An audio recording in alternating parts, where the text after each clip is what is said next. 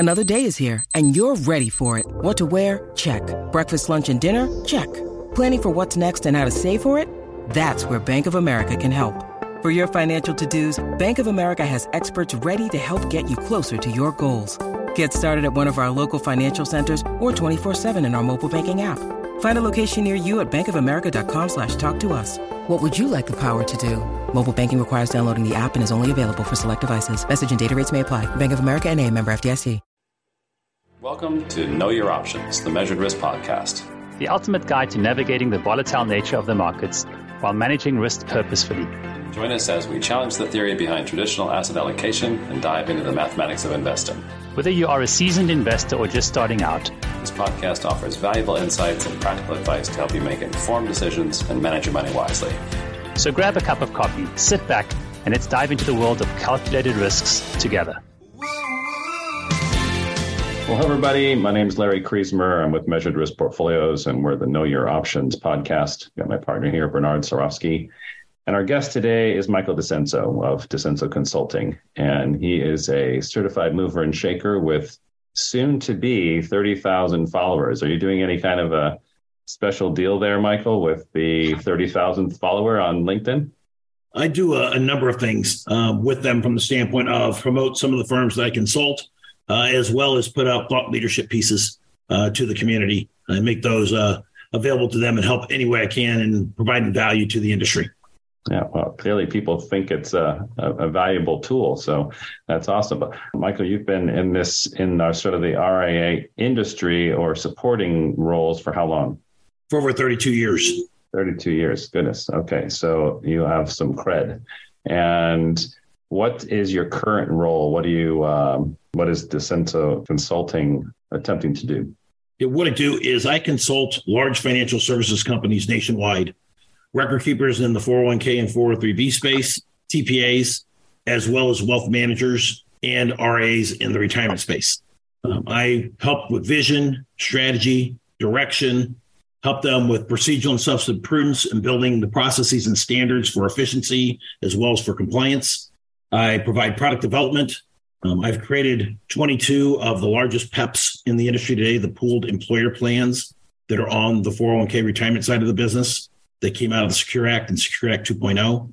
I've created a number of firsts in the markets. Back in 96, I created the first paperless 401k with participant managed accounts. In 2000, I created one of the biggest, largest, and first DCIO outsourcings of the investment management process for 401k plans with Ibbotson. With that, Morningstar bought it as it became so successful. And now that is Morningstar's platform. I built one of the first HSAs in 2003.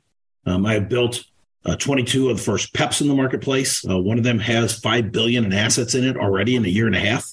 And so with this, I help RIAs to grow their business, expand their business through organic means as well as mergers and acquisitions. I have performed 32 mergers and acquisitions in the business.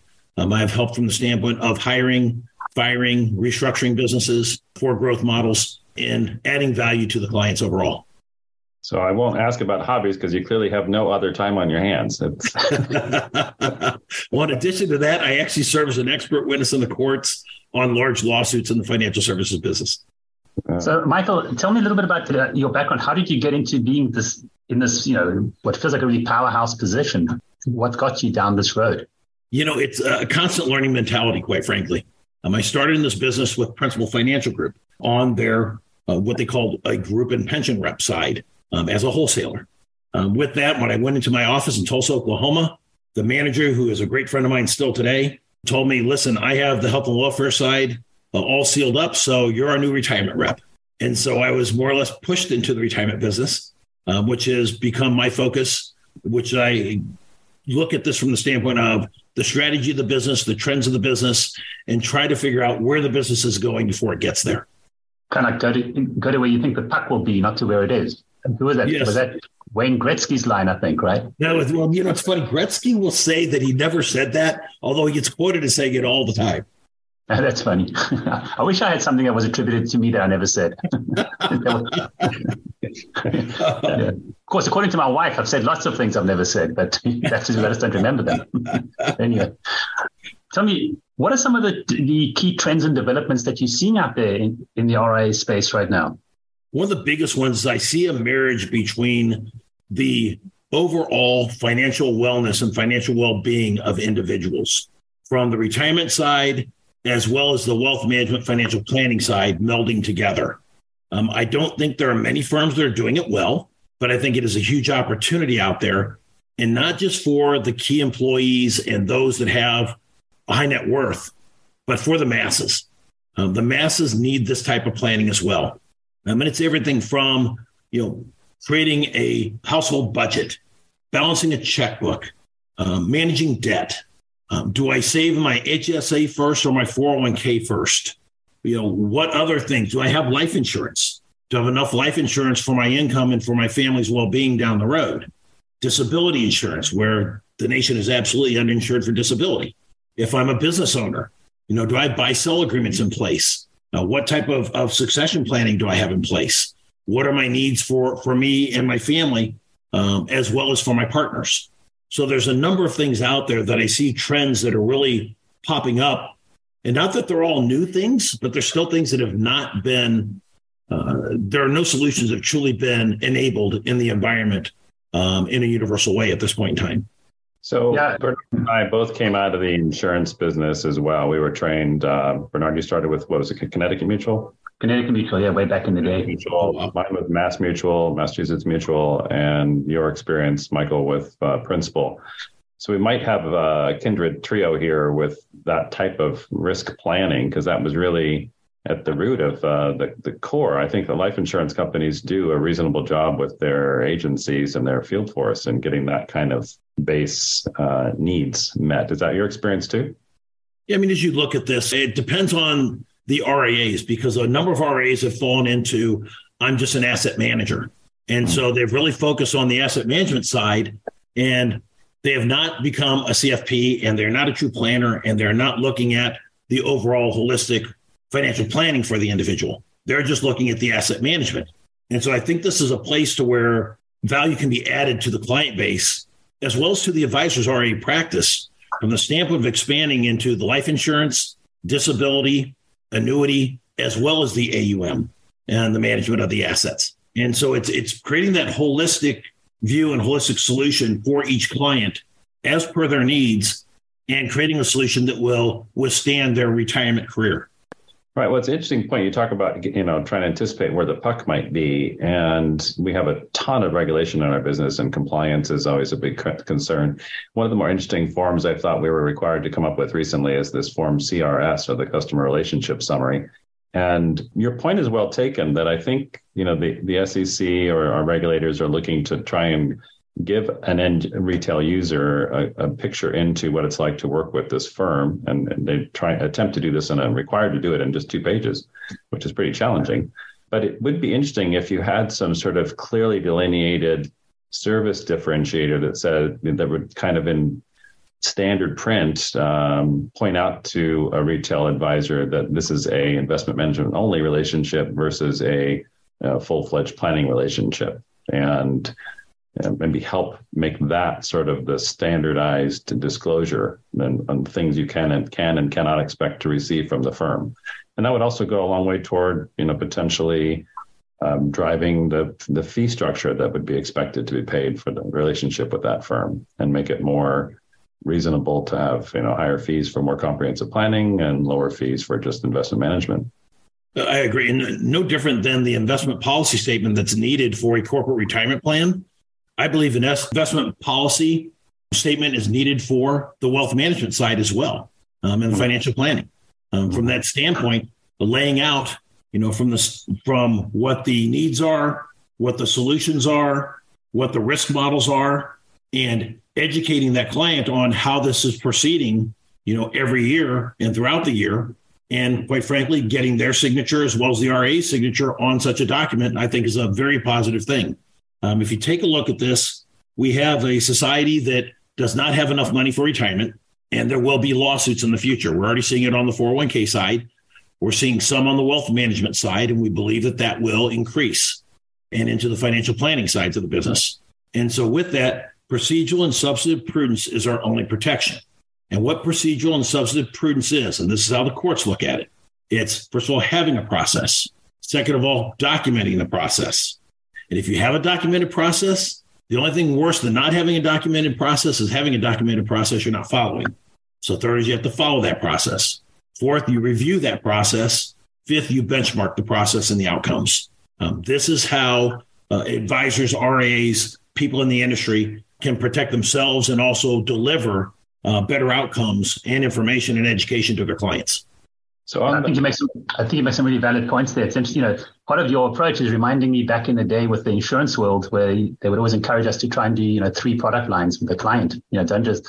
But the upshot of that, and what I really like about your approach to this is, rather than making it just a product driven, it's more kind of being holistic about the approach you take to the clients, and to your point, not just to the high net worth employers, but to the employees who are more of the rank and file. And if we can make the rank and file people more financially secure, it bodes very well for the future of this country. I mean, just good stuff.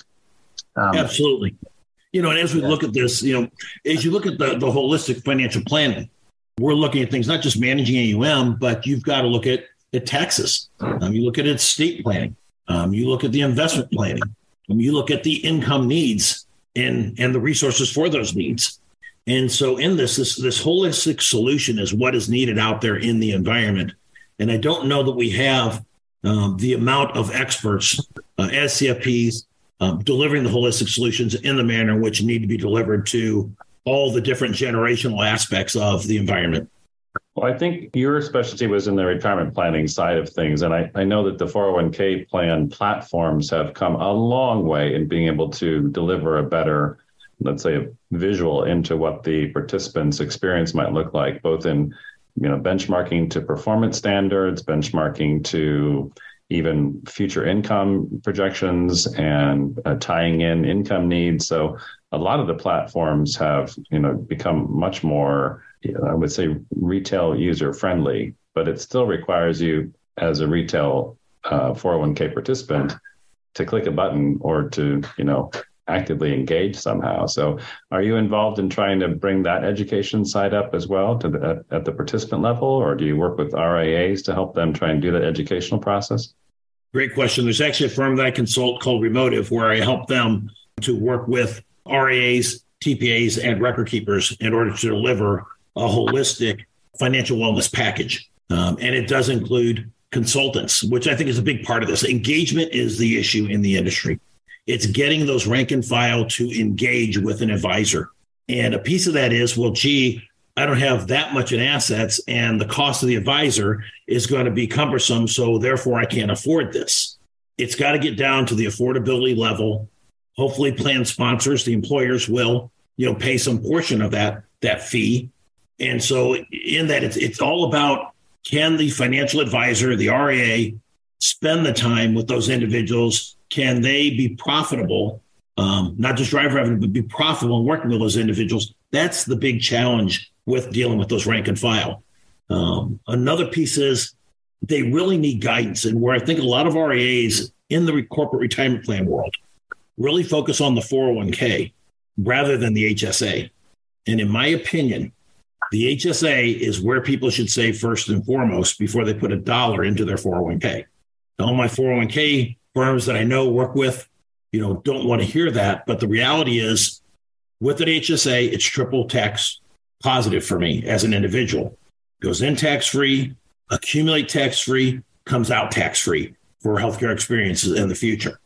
With the 401k, doing Roth or doing traditional, you're going to pay taxes one way or another. A lot of people say, well, the HSA doesn't have an employer match. And generally, most employers do some sort of payment to the HSA program, generally a flat dollar amount. So there is a match. It's just not a dollar for dollar type of formula like the 401k. But people need both. And the issue we have in the U.S. is people are not saving enough money. They literally need to save about 10 to 15% of their overall income every year for 20 to 30 years to get to what would be a comfortable retirement. So yeah. I think the area that, it dawns on me too, because I've got children that are 30 and 29. Well, I guess a little older than that now, but soon to be 30. And, I think it's financial literacy. We're starting almost too late. If we're going to really move the puck or move the needle, we should be sort of demanding that there is some sort of high school level education of what it takes to retire and what the objectives should be. And by the time you're 18 and are, considered an adult, it's almost maybe we can't ever get to a place where every child is going to graduate from high school with the expectation of going on to college. But we certainly should get to a point where every high school graduate is sort of immediately opening up an IRA or again, they can't necessarily have an HSA unless they have the right type of health insurance, but or they work for an employer that has some sort of benefit plan like that. But that, to me, would be an interesting way of dialing back the expectation and getting it something so, you're as excited to get your IRA as you are your driver's license. Yes, I think it's a great point. There definitely needs to be education, I think, even in the grade schools. And here is why. In the high schools, I think what's happened is that the high school kids are not starting work as early as we did when we were at their age. We would go to work when we were 14, 15, 16, whether it was fast food, whether it was doing other part-time jobs, what have you, where we would see the taxes that were taken out of our paycheck. So we understood taxes very quickly. Where I think today the kids are not going to work literally until they're in college or after college for their first jobs. And they're not experiencing those things. And it is a rude awakening for them once they get there. That I think this needs to start very early, especially from, again, the budgeting and the debt management side, because I'm seeing more and more that teenagers, even before they're in college and those that are in college, receive a credit card from their parents. And they use that credit card for their expenses on a daily basis, weekly, monthly basis. They don't know how to manage it because they never see or go through the bill or the statement at the end of the month. The parents don't sit down with them and go through it. The parents just pay it. Things have evolved in our society in a way in which I don't necessarily want to call it entitlement, but it's where we have done an injustice to the younger generations as far as educating them in any way, not just from the standpoint of financial literacy and financial wellness, but just everyday living. I think you make a great point. I mean, and I completely agree with the whole idea that education needs to start as early as possible on the financial side. I have a kid who's, one is graduated college, one is about to, and another one is about to go into college. And I marvel at how little these kids know about just basic financial concepts, dollar cost averaging, just portfolio construction, just relatively mundane things in our industry. And there is no knowledge of this is given. They don't even know the difference between a stock and a bond. I mean, it's incredible to me how uninformed many of them are. And then, they get their first job and they're told to put money in the 401k and, they're not even sure what to do with it. And they'll just do the minimum because, I just want to get the match or whatever it might be. I feel strongly, and I completely concur with both of you, that, there needs to be more resources put at making our kids more financially literate. Because I think long term, when you look at, right now we've got this whole debt ceiling crisis going on. And, obviously it'll get resolved. But the whole concept is, as a country, we set a terrible example to the generations coming up about, look, we can't even set a debt ceiling limit, So how do we expect our kids who are coming in our shadows to be able to manage their own financial affairs when we do such a poor job of giving them any level of financial literacy whatsoever? It's shocking to me. I don't know what the fix is. I know we've had some clients over the years who've tried to get into schools to bring in financial literacy programs, but there seems to be a fair amount of resistance. So have you had any kind of insights into this, Michael, or is it something that's not really, as much as we'd like to see it, how do we make it happen? Well, we've seen some states pass some laws and some rules where there's going to be some sort of financial literacy in the high school system. I believe it needs to start even before that, especially things like balancing a checkbook and debt management. And the reason I bring up debt management is we see all of these kids out there, there's 1.7 trillion of student loan debt and growing, where because they got this loan and they went to a certain college, the colleges are very different now. Colleges and universities are very different now with the ambiance of the college and university than when we were in college. And when we were in college, we lived in a dorm room that was cinder block, 2 people to a 600 square foot room, maybe, with 2 desks built into the wall. And we would put our beds up on milk crates so we had enough room to put in a couch or somewhere to sit. What has changed is everybody has their own room, their own private shower, and then there's a common room that breaks off into separate rooms. The cafeterias are now not a cafeteria, but They are fast food palaces. This has all changed and evolved. There's a different expense for this. The professors have run up the costs. And so what's happened is they're running up these bills for their education, but now expecting somebody else to pay that off for them, which is a terrible lesson, which is I can run up as much debt as I want and somebody's going to bail me out. This is not a positive thing for our country. It's not a positive thing for teaching financial literacy to the younger generations. So this is something that I really don't like that is being discussed about paying off student loans that people ran up on their own and made their own choices. And whether they were good choices or bad choices, are now looking for somebody to take care of that for them. That is a terrible lesson to put on society. Well, it's a terrible example. I mean, it just says, next time you run up debt, somebody will come bail you out. It's just... Yeah, exactly. And if you think about disclosure, the SEC and what we have to do in our industry, imagine if the colleges actually had to disclose to their new enrollees or the candidates before they accept the school they're going to, what the average financial loan burden is, let's say 1 year, 5 year, and 10 years post-graduation. But even more importantly, share that in the different types of degrees, because there's a whole different animal for, let's say, an engineering degree versus an English writing degree. And you can get the same from the same university for about the same cost. And one has a substantially better chance of being able to pay off that debt than the other. And none of that is really disclosed to the inbound student. Absolutely correct. And, another thing with this is you could go to junior college for 2 years to get the requirements out of the way. But one of the things that's occurred, too, is the colleges and universities have changed the model. You have to know day one when you go in what you want to do. Generally, at 18 years old, you don't know. So that's somewhat of an injustice to the individuals that are going to colleges and universities. But from there, it's taking the average individual 5.4 years to get a 4-year degree. So part of that is on the individuals and that they're not taking the 12 to 16-hour semesters like we used to do. They're taking a lower load of classes because they are enjoying the social aspects as well. And I'm not saying this is everybody, but this is a portion of the society that is in the college and university system. And it's taken 5.4 years to get that 4-year degree, which the colleges are making more money and the students are running up more debt in order to do that. Well, let's circle back to Disenso Consulting. And what type of IRA or RIA are you looking for? I mean, is there a ideal client? Or are you still taking clients, or what is it you're doing in your firm?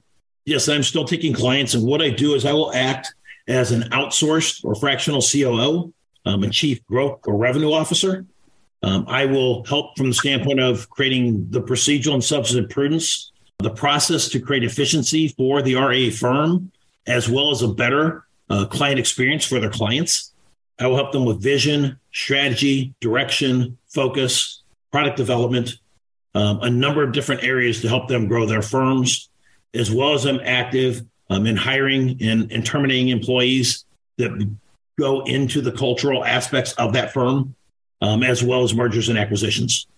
Again, this is sort of like the rank and file employee participant in the 401k versus maybe the management team. Is there a size at which you really can't deliver this service? I mean, if you have a brand new advisor who's got a small state registered firm with 23 clients and $2.5 million of AUM, is that even feasible, or do you need to be a certain size to make it sense for you?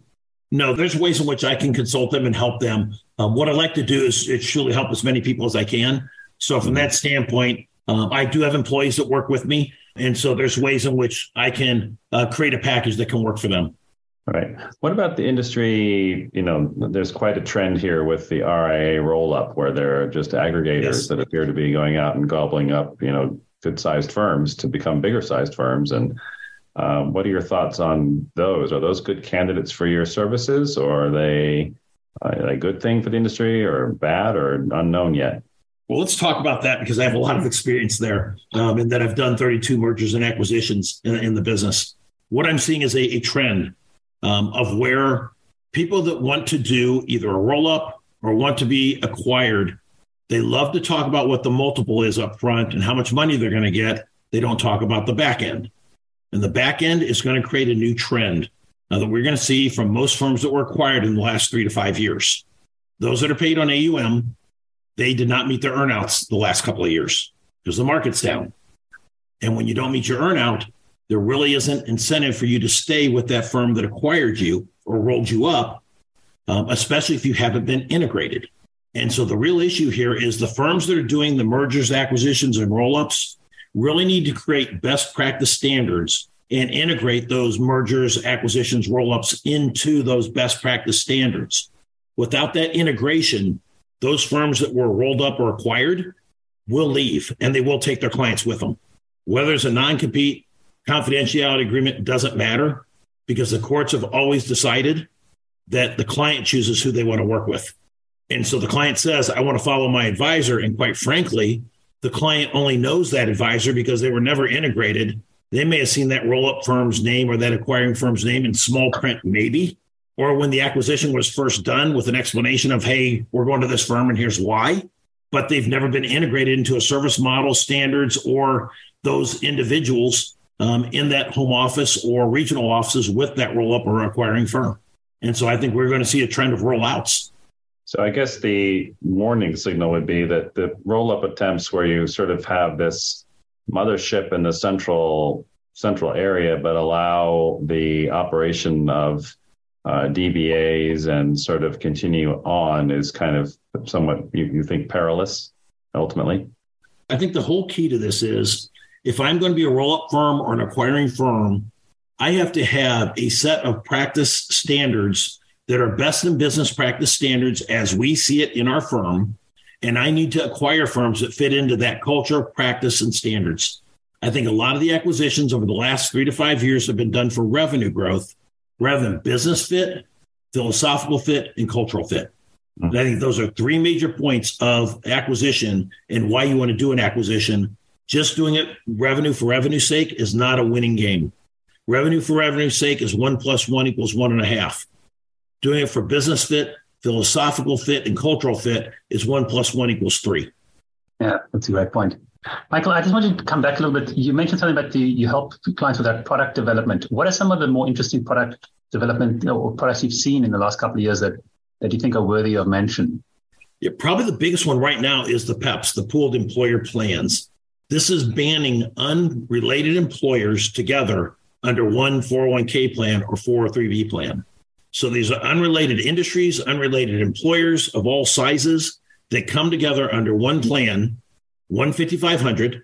They still have their own testing because they do have variations and flexibility in some plan design, and generally come under a 316 operational fiduciary in the PEP, a 338 investment management fiduciary, a PPP, which is the pooled plan provider, which is a fiduciary. And so what this does is it releases and relieves the employer of running a plan, especially in what I think are some difficult financial times coming up, to where these employers can focus on running their business and growing their revenues and profits. Their HR team can focus on back to work issues and other HR issues, and none of them have to worry about running a 401k plan. It is a total outsourcing of the 401k plan for not only the day-to-day decisions, the sign-off, the review, but also fiduciary liabilities and responsibilities.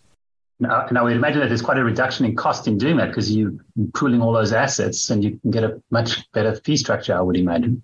You can from the efficiencies of scale, and that can be a benefit, but it's really about I want to offload all this work, all the review, all the sign-off, and as much of the fiduciary responsibilities and liabilities that I can. Mm-hmm. And again, is that a 5-employee and $500,000 kind of thing, or can it be brought down to a smaller number, or is there a size at which this starts to make sense?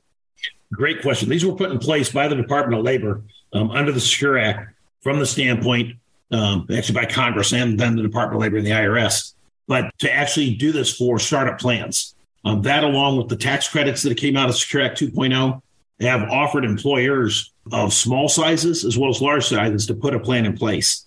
So a startup plan can fit into a PEP. A $300 million plan can fit into a PEP. So there is not any sort of size that really matters here. I will say this, in the PEPs that I have built, about 85% of the employers are existing plans that have gone into the PEPs because they're the ones that truly understand the fiduciary offloading. They understand all the work and time it takes for them to run the plan, their HR department to run the plan. So they have an appreciation for that. With a startup plan, doesn't have that appreciation because they've never done it, but it will be more cost efficient and more valuable for that startup plan because they will get greater benefits in joining a PEP. And so you've been integral in forming the PPPs that are the platforms, and do you also review and or suggest the 338 fiduciaries, or what roles do you fill there? Great question. What I do is I consult on the structure, the focus, the vision, and the strategy of building the PEP. I've done it for record keepers in the past, for TPAs, as well as RIAs. When I build one for an RIA, they are the 338. So I've built UBS's national PEP. I've built Lockton's national PEP. These are things that I've done to help these firms to grow their business through the product development. Yeah, those are obviously enormous RIAs. But if we're talking about maybe a 6-partner firm with $1 billion, is that still manageable if they've got a good chunk of pension or retirement business? Absolutely. If they have 10 plans plus, there's different ways to do it. They could either do their own private label PEP, or they could join some of the PEPs that are already out there. I see. Okay. Well, we're getting up to about our half an hour spot here, and I thought I would see if we can't maybe what's the best way to reach you, Michael? So if there is someone out there who's just like, oh my God, this is the guy I need to speak with, what's the best way to find you? Well, one is my phone number, which is 609-658-3331. You can connect with me on LinkedIn, where I do have 37,000 people that follow me on LinkedIn. You can also email me at mjdicenso@gmail.com. Excellent. You can also obviously reach out to Measured Risk Portfolios, and we'll have Michael's contact information as well. And we typically just finish with one question. If there's anything you think we should have asked you, is there a question or something that we didn't cover, or is there something you just wanted to share before we wrap up? How much time do we have? There's so much going on. There's so much going on with this business right now and the economic environment, as well as, I don't know if people are aware of this, but we are getting ready to send about 20,000 troops over to Africa. China and Russia are already there. Al-Qaeda is there. And the continent of Africa and every country within it is running into an issue from the standpoint of internal conflict and now external conflict coming into play. But we are deploying 20,000 troops over there within the next month. My son is one of them.